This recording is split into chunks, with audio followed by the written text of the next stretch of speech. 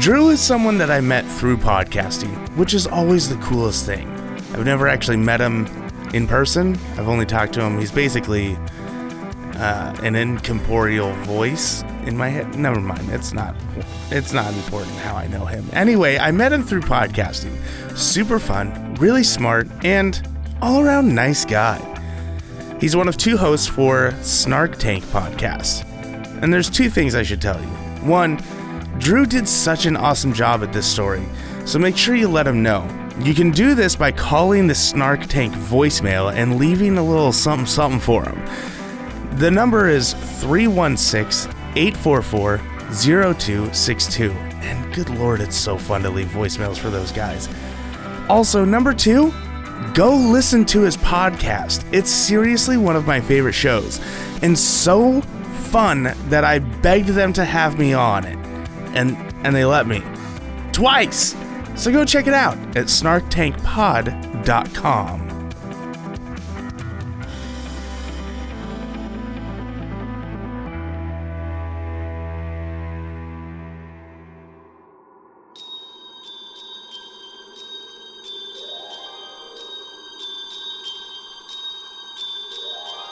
After Dark in the Playing Fields by M.R. James.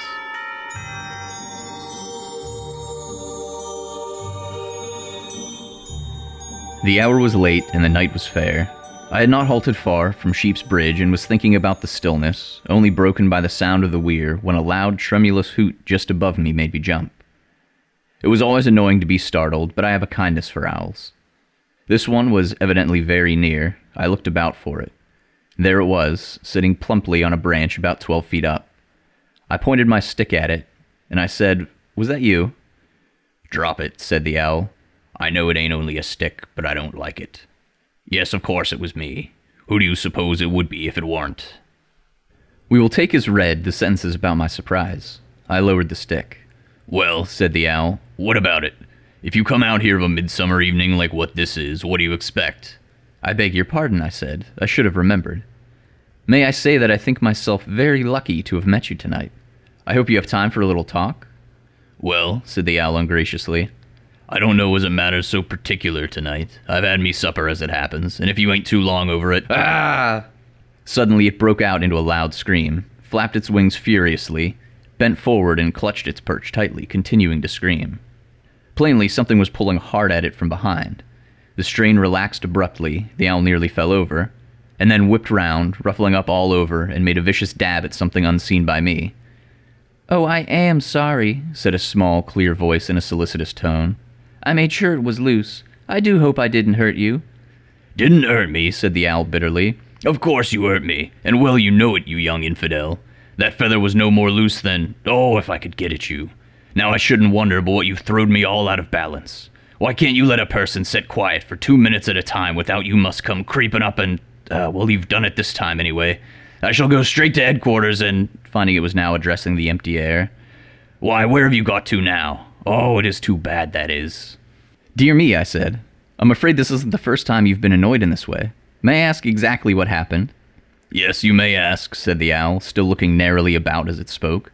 "But it'd take me till the latter end of next week to tell you. Fancy coming and pulling out anyone's tail feather. Hurt me something cruel, it did. And what for, I should like to know? Answer me that. Where's the reason of it?" All that occurred to me was to murmur, the clamorous owl that nightly hoots and wonders at our quaint spirits. I hardly thought the point would be taken, but the owl said sharply, "What's that?"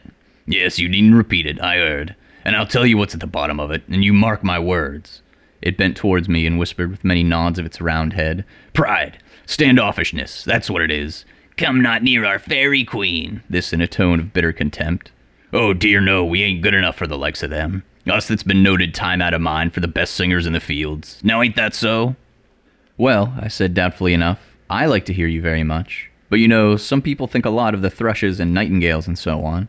You must have heard that, haven't you? And then perhaps, of course I don't know, perhaps your style of singing isn't exactly what they think suitable to accompany their dancing, eh?" "I should kindly hope not," said the owl, drawing itself up. "Our family's never given to dancing, nor never won't neither. Why, whatever were you thinking of?"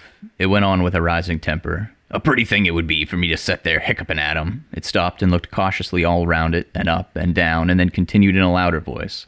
Them little ladies and gentlemen, if it ain't suitable for them, I'm very sure it ain't suitable for me. And, temper rising again, if they expect me never to say a word just because they're dancing and carrying on with their foolishness, they're very much mistook, and so I tell 'em. From what had passed before, I was afraid this was an imprudent line to take, and I was right. Hardly had the owl given its last emphatic nod when 4 small, slim forms dropped from a bough above, and in a twinkling, some sort of grass rope was thrown around the body of the unhappy bird, and it was borne off through the air, loudly protesting in the direction of Fellow's Pond. Splashes and gurgles and shrieks of unfeeling laughter were heard as I hurried up. Something darted away over my head, and as I stood peering over the bank of the pond, which was all in commotion, a very angry and disheveled owl scrambled heavily up the bank, and stopping near my feet, shook itself and flapped and hissed for several minutes, without saying anything I should care to repeat. Glaring at me, it eventually said, and the grim, suppressed rage in its voice was such that I hastily drew back a step or two, "'Ear that? Said they was very sorry, but they'd mistook me for a duck. Oh, if it ain't enough to make anyone go regular distracted in their mind and tear everything to flinders for miles around." So carried away was it by its passion that it began the process at once by rooting up a large beakful of grass which, alas, got caught in its throat, and the choking that resulted made me really afraid that it would break a vessel. But the paroxysm was mastered, and the owl sat up, winking and breathless but intact. Some expression of sympathy seemed to be required, yet I was chary of offering it, for in its present state of mind I felt that the bird might interpret the best meant phrase as a fresh insult. So we stood looking at each other without speech for a very awkward minute. And then came a diversion. First, the thin voice of the pavilion clock, then the deeper sound from the castle quadrangle, then Lupton's tower, drowning out the curfew tower by its nearness. "What's that?" said the owl, suddenly and hoarsely. "Midnight, I should think," said I, and had recourse to my watch. "Midnight!" cried the owl, evidently much startled. "And me too wet to fly a yard. Here, you pick me up and put me in the tree. Don't, I'll climb up your leg. And you won't ask me to do that twice. Quick now." I obeyed. "Which tree do you want?" "Why, my tree, to be sure, over there." It nodded toward the wall. "All right, Badcalc's tree, do you mean?" I said, and began running in that direction. "How should I know what silly names you call it? The one what has like a door in it. Go faster, they'll be coming in another minute." "Who? What's the matter?" I asked as I ran, clutching the wet creature, and much afraid of stumbling and coming over with it in the tall grass. "You'll see fast enough," said this selfish bird. "You'll just let me get in the tree, I shall be all right." And I suppose it was, for it scrambled very quickly up the trunk with its wings spread and disappeared in a hollow without a word of thanks. I looked round, not very comfortably. The curfew tower was still playing St. David's tune and the little chime that follows for the third and last time. But the other bells had finished what they had to say, and now there was silence. And again, the restless changing weir was the only thing that broke, no, that emphasized it. Why had the owl been so anxious to get into hiding? That, of course, was what now exercised me. Whatever and whoever was coming, I was sure that there was no time for me to cross the open field. I should do best to dissemble my presence by staying on the darker side of the tree, and that is what I did. All this took place some years ago, before summertime came in. I do sometimes go into the playing fields at night still, but I come in before true midnight. And I find I do not like a crowd after dark, for example at the 4th of June fireworks.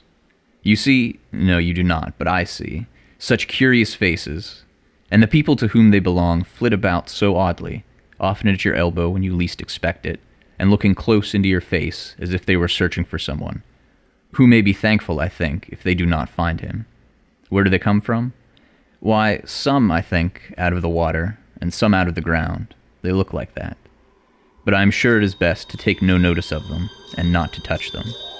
Yes, I certainly prefer the daylight population of the playing fields to that which comes there after dark.